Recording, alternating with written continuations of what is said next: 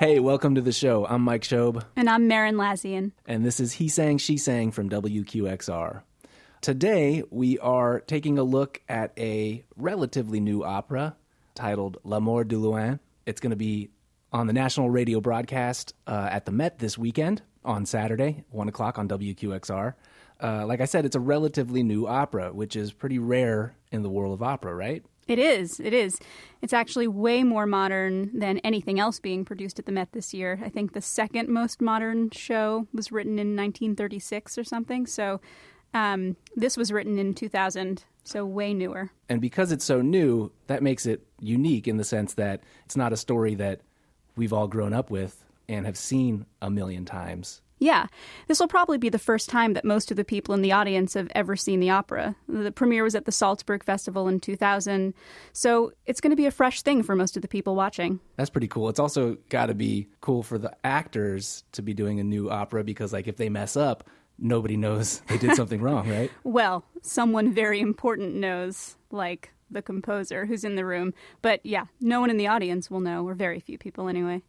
That's right. We're going to have Kaija Saariaho join us a little bit later. But first, let's talk about the plot, characters, and the music. Now, not everybody has seen this opera.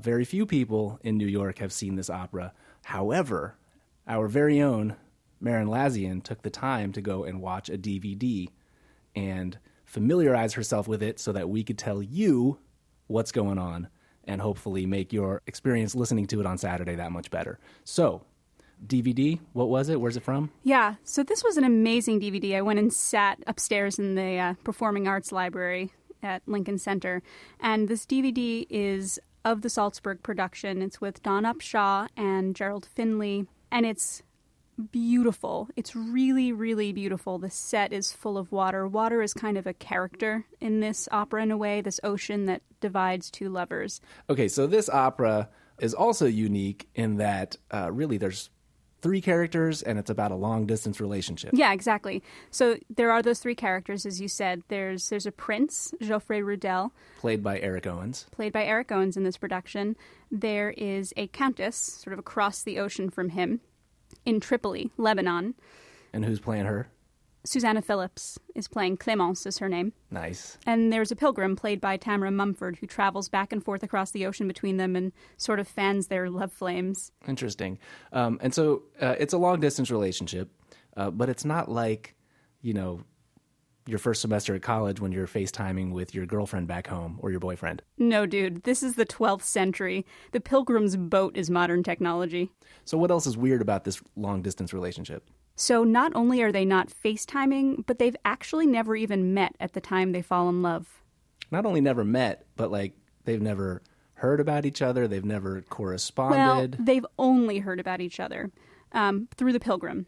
The pilgrim tells each of them about the other one and spurs on this love. But they've never seen each other. Everything that they know is what they hear and what they imagine. So yeah, it's, you know, it's not even as good as internet dating. You don't even have the pictures. Right. They have nowhere to swipe. So at the beginning, the prince/troubadour, and if you don't know what a troubadour is, he's basically a prince that sings all the time. Yeah, right? He writes songs. Writes songs, plays on his guitar or his lute, if you will. I will. Okay, so how did it work? How do these, at the very beginning of the opera, what's going on, and then how do these two learn about each other? At the very beginning, you have this Prince Geoffrey who he's unhappy. He's singing about the fact that he's unhappy. He used to be better, stronger. Quicker, stronger, faster? Quicker, stronger, faster, and just generally happier. And he feels like his glory days have passed him by. Geoffrey, Geoffrey, tu as changé, Geoffrey, tu as perdu ta joie.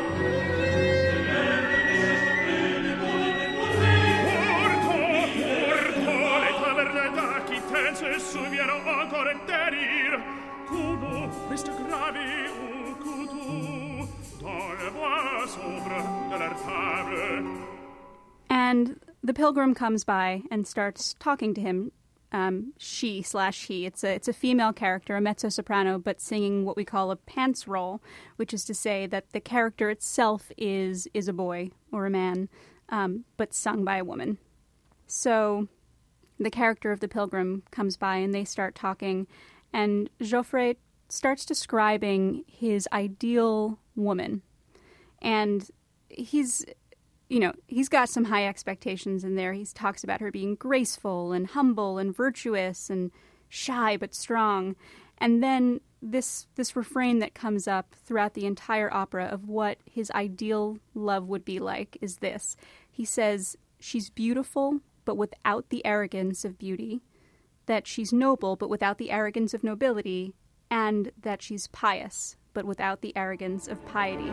Belle sans l'arrogance de la beauté, noble sans l'arrogance de la noblesse, pieuse sans l'arrogance de la piété. So he wants this woman who has all of these amazing qualities, but none of the bad stuff. So like a 12th century Jackie O. Yeah, that's what he's looking for. Got it. But he doesn't believe he'll ever find it, and he laments that this woman isn't out there. But the pilgrim says, hold on a minute. Actually, I think I saw your girl. I was traveling around. I was over in Tripoli at the Citadel, and there was this woman, and no one could take their eyes off of her. And basically, this is the start of the love affair. Do you think the pilgrim had, like, financial incentive to to finding somebody for this dude? I don't know what his deal is, but he's... Like, he hears this guy's story, and then he's like, you know what? On the other continent, I met this woman, and you should pay to send me back. It's a very good question. I don't know. All right, so he tells the prince. Prince falls in love, doesn't want to know her name. Does the prince send the pilgrim back to the countess? Or is the pilgrim on this, like, extensive journey, just going back and forth, seeing how many times he can do it? So the prince is convinced now that there's this woman out there, but he doesn't actually believe he'll ever meet her and he'll ever be able to love her in real life. But the pilgrim takes it upon himself to get back in his boat and travel back across the ocean to Tripoli, where the Countess Clémence is, and they start talking. She sees his ship appear and calls him over. So this is like literally a story of he sang, she sang.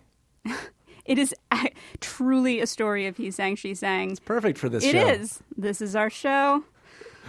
So the Countess is unhappy too. We find out very quickly. She comes from France, but when she was 5, she was brought over to Tripoli. And it's just not her place. She's an immigrant. She's an immigrant, and she misses home. She misses home a lot, actually. And there's a part of her that is afraid that everyone there and everything there has forgotten her.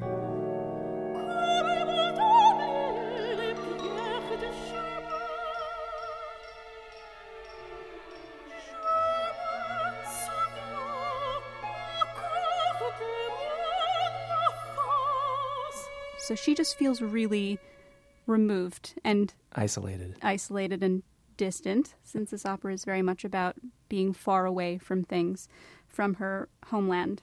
All right, so the pilgrim gets back in her boat, his boat. Not yet. Not yet.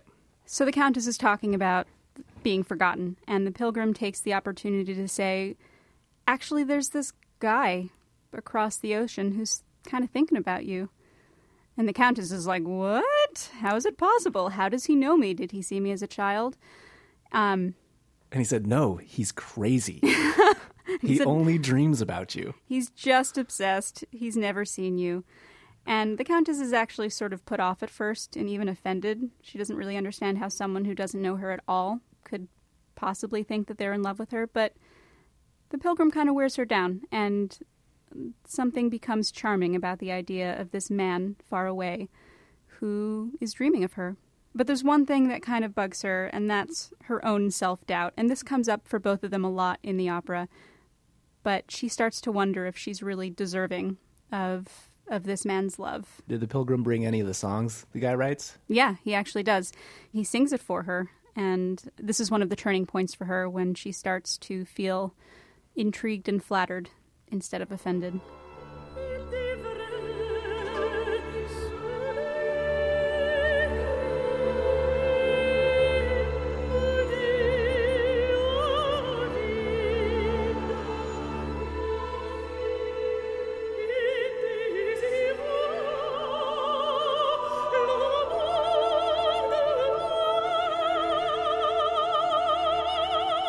Pilgrim's got skills. He can navigate the seas. He can like counsel nobility into and convince them to do things.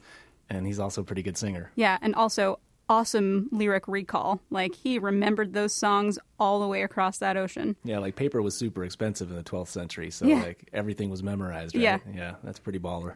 Baller. Okay, so she overcomes her self-doubt enough to send the pilgrim back to the troubadour? She doesn't send him. He just goes. He just goes. It's like a rogue pilgrim. Yeah. All right, so he just goes. He goes. Do we get to spend any time on the seas with the pilgrim alone, like thinking about his thoughts? No, the pilgrim really exists to bring these two people together, sort of tragically as it turns out, although I won't spoil it yet. Hey, don't shoot the messenger. Sorry. Because the pilgrim's the messenger. That's right. So the pilgrim's back with the troubadour. Yeah, he goes on back to France, and the troubadour says, tell me, did you see her? Tell me all about her. Describe her. I can only see her through your eyes. And so they start chatting, and it kind of comes out that the pilgrim told the Countess all about the troubadour's love for her. Wait, that wasn't the pilgrim wasn't supposed to do that? He wasn't. Wow. He wasn't. And Geoffrey gets really, really angry. He actually kind of flips out. He cuts off his head. Look, he's a singer, not a fighter. Okay? Okay, all right. So he doesn't cut off his head. He doesn't cut off his head. So what happens? He chews him out. And he really flies off the handle, but he comes to realize that this pilgrim is basically his closest friend. He's kind of a lonely guy, so they make up. And that's when he allows the pilgrim to finally reveal her name, Clémence. Oh, big reveal.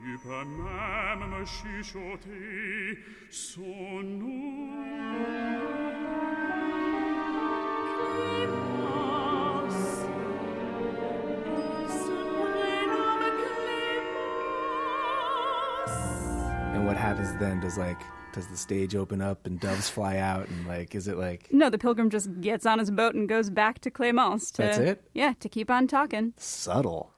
So what happens next? The pilgrim gets back in his boat. He goes to see the Countess. We find out that she's memorized some of this guy's songs, and she's singing them to herself.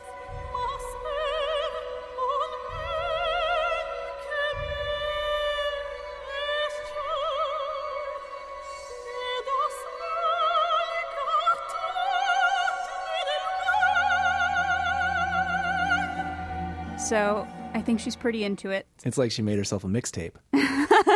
Yeah, her own internal mixtape of Geoffrey's songs that she sings on loop. Nice. But we also learn that she does not expect him to come. She never expects to meet him.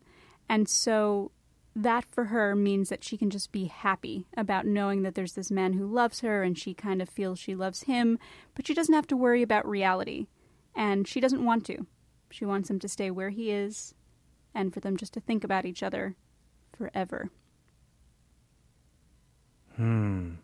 Yeah. All right, but that's not going to work. Where's the drama in that? Well, the drama's coming. Nice. Actually. Because the pilgrim arrives. Because the pilgrim, he goes right on back to Aquitaine to pick up Geoffrey and take him back across the ocean to meet Clémence. Is this on her orders? Or is this Pilgrim Rogue One again? I think this is Pilgrim Rogue One with the consent of Geoffrey. I don't think Clémence knows that he's coming. And we find out this is the first time that Geoffrey has actually set foot in water. He's been surrounded by it throughout the opera, but he's never been in it. Je vis depuis toujours au voisinage de la mer. Je vois les mariniers, les pèlerins, les marchands partir et revenir ou ne plus revenir. J'ai chanté avec eux, j'ai écouté leurs histoires, mais c'est la première fois que je pose les pieds sur l'eau. Wow. Okay, so Joffrey hops in the boat with the pilgrim, anchors away. But it's not smooth sailing because he's pretty scared, actually. And it turns out that he's sort of scared of every possible outcome. He's scared of meeting her because he has this perfect image of what she is, and I think it starts to dawn on him that it might not work out quite that way. He's scared of having decided to meet her and the journey itself, what happens if they don't make it across the ocean, but also what happens if they do. He's probably a pretty lousy sailor, too. I mean... Fortunately, he has the Pilgrim. Right, but still, like... It sounds like a tough journey. That's all I'm saying. Tough journey. Okay. He starts looking a little green around the gills. Ruh-roh. Yeah, he starts not feeling so well. Kind of has a full-blown panic attack on the way over. Shepherd, murderer, shepherd, tu es la voix de la raison, et la peur n'écoute pas la voix de la raison. J'ai peur de ne pas la retrouver, et j'ai peur de la retrouver, et j'ai peur de disparaître en mer, avant de voir à Tripoli, et j'ai peur de Tripoli. So when they arrive, he's looking and feeling pretty lousy. And the Pilgrim runs up to Clémence and warns her that they're there, that she's brought Geoffrey, but that he's likely not going to live. Because he has scurvy. You know, it's never identified as scurvy.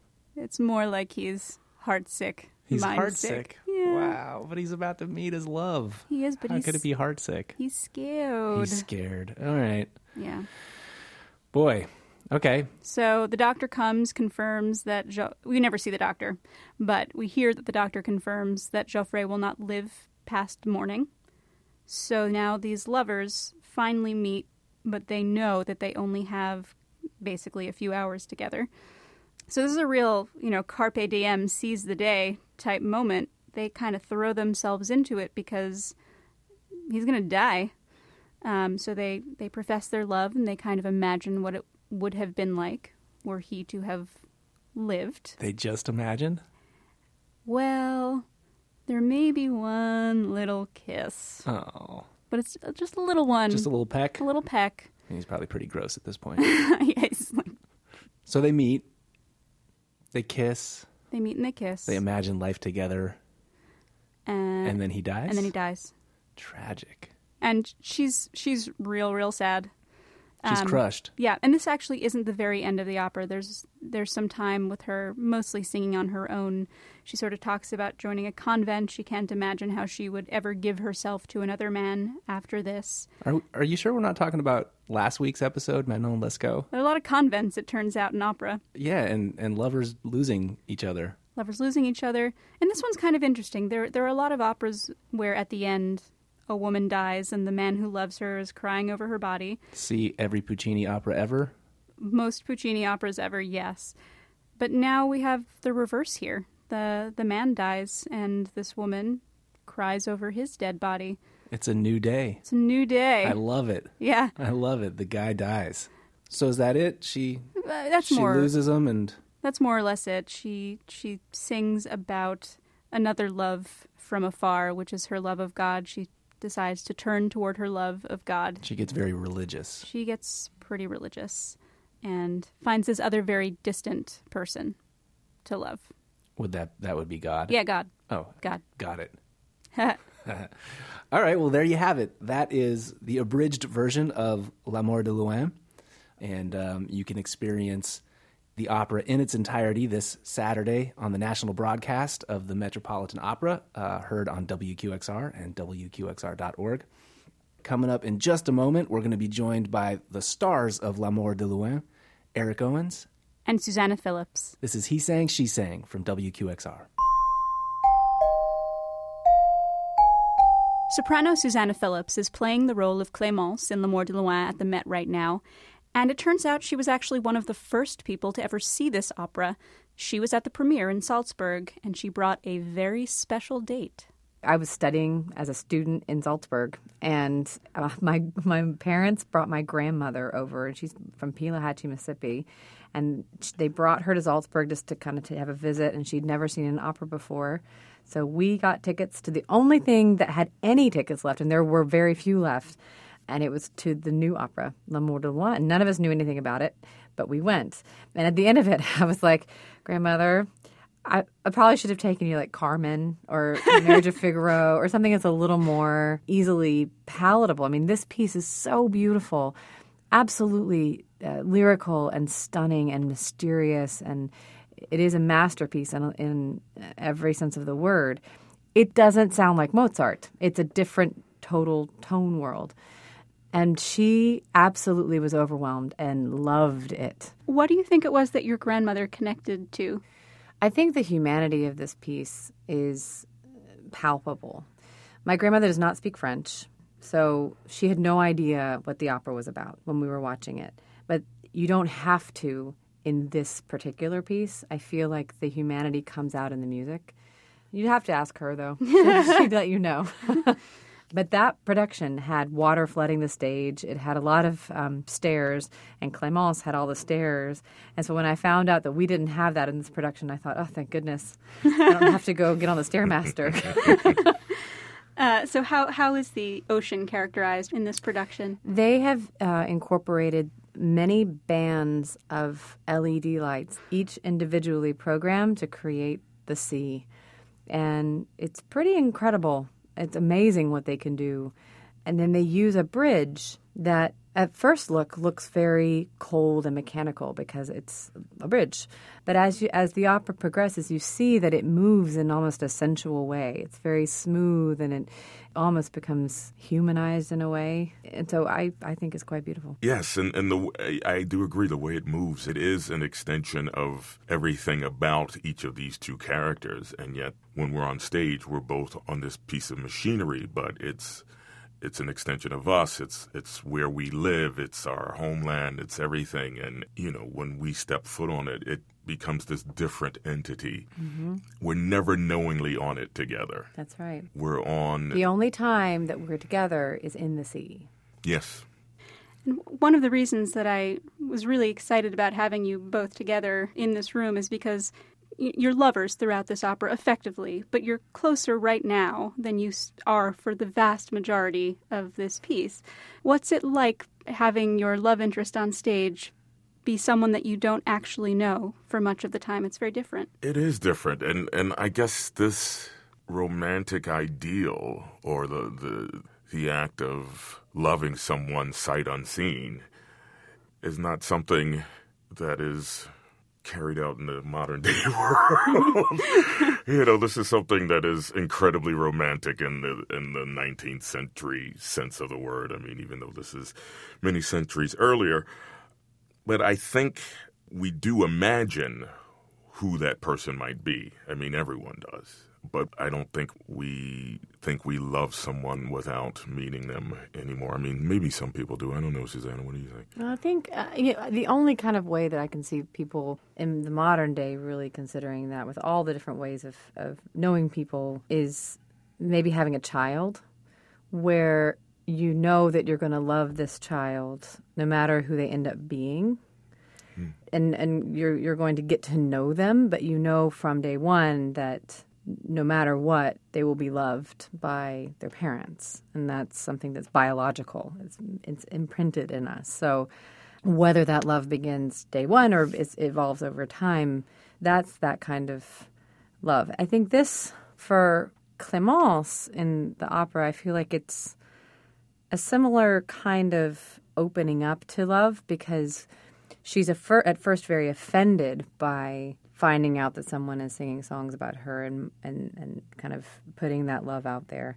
And then she says, oh, the idea of it's great as long as it stays over there. And I'm not waiting for him to come over here. That's why it's perfect. That's why it's great. That's why I'm not upset about anything. And then you can kind of tell that she actually is waiting for him to come. And when he does arrive, you can see her nervousness. And then when he arrives in such a state where he's so imperiled, it's seeing all of a sudden she feels this overwhelming emotion that I think she has put off because of her nobility and because of her character. I think she has kind of withheld most of that until the very end of the opera. But I think in a way it's some kind of, I hate to say it, but some kind of like perfect love. It's not a lustful love. It's a very pure and poetic love. Even at the end when they have their kiss, in the score, it says "ils se frôlent." I mean, it means their lips just brush together, and it's something we talked about in rehearsal. It's not a passionate embrace where they just both completely complete their love. They don't need that. They just need a moment of touching, and that was all. That's enough, and that makes it complete. And I think in some ways purity is a good word for it. And one thing that I love about this opera, I mean, there is that purity, and then there's also this overwhelming humanity. I think for both of them, you delve so deep into their fear and their insecurity, and they do both seem scared of this love that they feel. For Clémence, what do you think it is that she's fearful of? I think she's fearful of opening up. I think she's in a place where she has felt alien and felt, like an orphan in a strange world. And someone from kind of her homeland is opening up this place and this time for her, almost familial and very familiar kind of thing. What's Geoffrey afraid of? If I were to narrow it down, I think he's afraid of being wrong. Was he wrong to start this voyage looking for the ideal love? And when he sees her, how's he going to feel? And so I think that there's something inside him that's making himself ill. And I think there's something inside him that's keeping him alive until he sees her. And so with that dichotomy and then all the things that he said he's scared of, and, I'm scared of getting there, I'm scared of not getting there, I'm scared of meeting her, I'm scared of not meeting her. And so fear and hope are as intertwined as living and dying. Because, one nanosecond you're here and one nanosecond you're gone. And then you can sort of teeter-totter back and forth on this precipice of fear and hope. And I think he wants to experience it briefly so he can fade away. And all of that is scary. All of that. The actual dying probably has to be scary. And the actual living thereafter, it's probably more terrifying. I joked with Susanna in rehearsal one day. It's like, if he lived and 2 weeks later, you'd probably be saying, "Oh, your poetry sucks. Go back, go back to where you came from." So it remains unspoiled, and it can't go wrong now, right? Because it's so right in these precious few moments of bliss. I found myself wondering if there was any other possible ending to this opera, and I can't think of one that doesn't have reality creeping in there and screwing everything all up. Oh, reality. Always screwing everything up. Do you have a favorite musical moment, Susanna? One is the Pilgrim's song, the troubadour aria that she sings to Clémence. Why? Why that one? Because I find it so touching as a character, and I also find it so touching as a musician. It sounds very medieval. It touches your heart.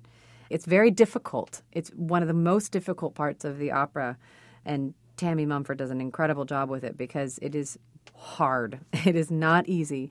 But at the end, once you do all the work and once you get it there, it sounds easy. And it sounds like this pilgrim is just doing a little extra flourish here, doing a little cadenza here and there. Sounds improvisational. It sounds improvisational, but it is so clearly written out that it's you have to work to get it to the point where it sounds that way, and she sounds beautiful in it. I personally think it should be part of the canon of the regularly performed operas. I think it is profound and poetic and beautiful, and I hope that the audience is able to kind of close their eyes and really let it wash over them, because similar to a Debussy opera or even a Mozart opera, it deepens and kind of saturates you as you open yourself to it. So, absolutely. Thank you so much, Eric Owens, and thank you, Susanna Phillips, for talking with me today. I honestly cannot wait for this premiere. It's been a pleasure. Thank you. Thank you. We have a very exciting guest in the studio right now. Yes, we do. Kaija Saariaho. She's the composer of L'Amour de Loin and an award-winning Finnish composer originally from Helsinki but now living in France. Kaija, thanks for joining us. You're welcome. I'm happy to be here. So tell us, how does it feel to have your opera debut at the Met?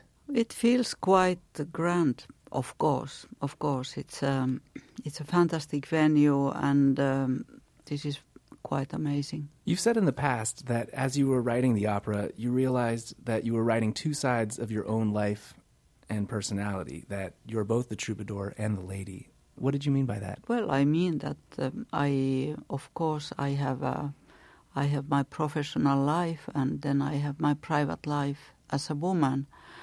It has been sometimes difficult to bring these two sides of my existence together. So I somehow realized that that's why I felt so at home in these both persons, and that's why I felt so strangely about the pilgrim, because the pilgrim is like the destiny who is trying to bring these two together. What's difficult about joining your life as a professional musician and as a woman? Well, as a woman, as a mother, for example, because I have two children, so it has been just keeping my artistic integrity in my mind, and then becoming all of the sudden somebody very practical, which was not my strong point. So sometimes it's very, very demanding, but finally a question of organization. And I'm very happy now that I have had these challenges. Well, on the subject of being a woman and a mother, in some ways there's a lot of feminist buzz around this opera, in part because, it's the first opera since 1903 at the Met that was composed by a woman, and only the second opera in the Met's history that's composed by a woman. And then Susanna Malki, who is the conductor, obviously a woman. Are you tired of talking about what it means to be a woman composer instead of just talking about being a composer, or does that seem like an important distinction to you?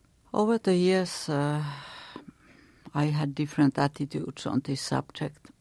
In the beginning of my professional life, I really didn't want to speak about being a woman, and I felt very insulted that my music could not reach directly, and that there was this question of my person. And also it was because I had a hard time in the beginning because of I was a woman, and I could get compliments like, "Oh wow, what a great piece. I could have never thought it was composed by a woman." And then little by little, when my music was well known and has had many opportunities, well, I didn't have this problem anymore. And so I thought, well, that's great. The world has advanced and this problem doesn't exist anymore. And then, maybe 8 years ago, I started to realize that I was completely wrong. This problem does exist, but only I don't have it anymore personally. Right. And that there are young women, and here I'm speaking only about Western cultures, and fighting for their place as I was. So of course we should speak about it, but still I'm asking myself, because I think the worst thing would be to close women to one group. It would create a ghetto. That's why I'm not so crazy about women music festivals. Are they black music festivals? I feel that if we live in the same society, we should be able to share all together. So that's my attitude. And yes, I'm tired about speaking about this, but I imagine one needs to speak about it. I saw recently, now when Pauline Oliveros passed away just a little time ago, I saw a New York Times article from 1970 where she spoke about these same matters. I mean, they were exactly same things that she was saying that I'm repeating now. Yeah. Not a lot of progress? There must be some progress. There must be. I mean, there must be at some level, but we're not done yet. Not done yet, yes. Yeah. Much of your work, including L'Amour de Loin, combines electronic and acoustic instruments.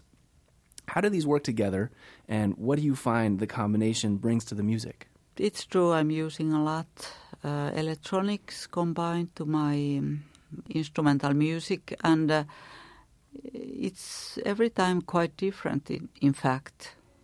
Here in L'Amour de Loin, it's something very subtle. I have prepared sound files which are mixed with the orchestra texture, and they are like continuation of the orchestration. So they are very smoothly coming and going to the orchestra texture, and they are tuned through filters so that they blend with the orchestra. And also I wanted sometimes to bring these kind of strange or intimate sounds into the hall. There's the music, but the text also does so much. The libretto by Amin Maalouf is just glorious. How did you come to work together, and what was the interplay? Did he write the libretto and then you wrote the music, or which way around is it? First idea about Amin came finally from Peter Sellars, who knew Amin and who then made the first production of this work. And Gérard Mortier was then the director of Salzburg Festival, and as I didn't have other propositions, then Gérard wrote to Amin, and we had very official meeting in a Parisian restaurant, and that's why I always felt that it was a little bit like a arranged marriage, because everything seemed so official, and we signed the paper and all that. But Amin took it very, very seriously. He studied librettos. He was just listening my music enormously, and he really got somehow into my world. I was very scared that what kind of text there could be. The only problem was, in fact, that he had never had deadlines, and he had never really collaborated with anybody, because he's not showing his text before it's ready. That must have been frustrating. It was frustrating because I did have deadline.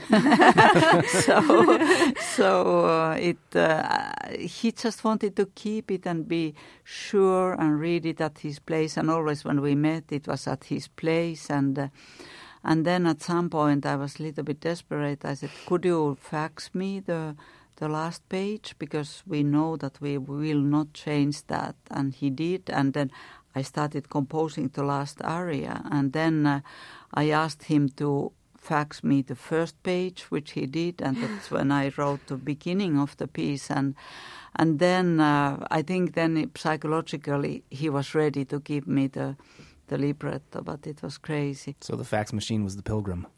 Yeah, indeed. In the arranged marriage. Yes. Thank you so much, Kaija Saariaho, for being here today. Thank you.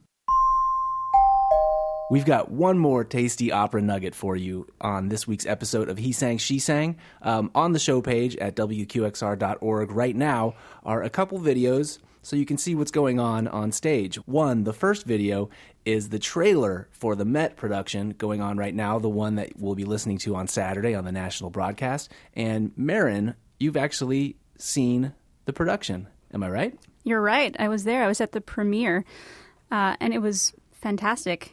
The singing was wonderful. The set was gorgeous. You know, they created this ocean using thousands and thousands of LED lights that changed colors and created a sense of waves. And it was just really, really beautiful, unlike anything else that you'll see at the Met this season. Very cool. So you can go to the show page at wqxr.org and get a taste of those lights for yourself. And the other video that we have is an excerpt from the DVD that Merrin was talking about earlier from the premiere production in Salzburg in 2000 featuring Dawn Upshaw. What's going on there? This is actually a really great opera to watch on DVD because it's so emotionally complex, not very plot-driven, but really about the inner worlds of these characters. And when you have a DVD of the production, you really get up close. You get to see all of their facial expressions. And in that case, the stage is full of water, so that's also pretty cool. All right, well, there you have it. You can check both those videos out at WQXR.org on the He Sang, She Sang show page. I hope this podcast got you ready for the opera this Saturday. I know I'm really excited to check it out. That's 1 o'clock p.m. on WQXR and WQXR.org. If you like what you heard, make sure you subscribe to the podcast on iTunes. And join us next week as we get ready for Richard Strauss's Salome on He Sang, She Sang. My name is Mike Shobe. I'm Merrin Lazyan. Thank you so much for listening.